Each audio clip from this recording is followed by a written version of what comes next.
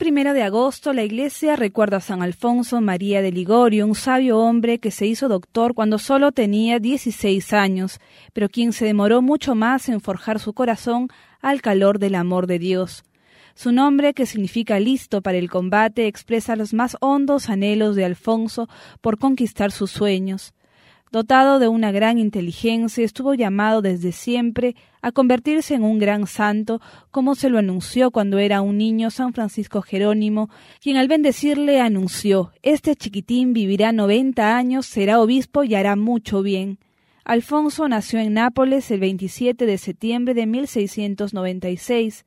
A los 16 años se graduó como doctor en Derecho y gracias a que fue formado para que fuera un gran político, aprendió varios idiomas, música, artes y diversos detalles de la vida caballeresca.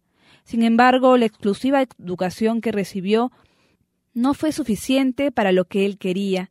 Y es así que fue ordenado sacerdote a los 30 años y se dedicó a trabajar con las personas más necesitadas de Nápoles y ciudades cercanas, dándoles de comer y enseñándoles el catecismo.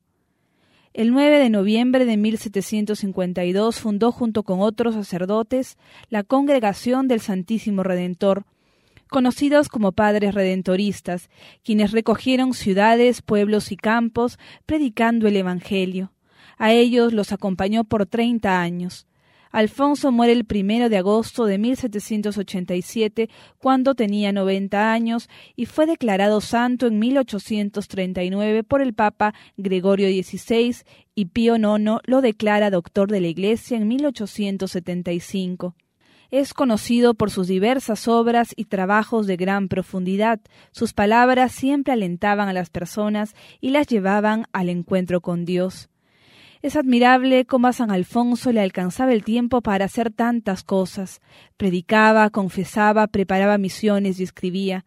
Hay una explicación para esto. Había hecho votos de no perder ni un minuto de su tiempo.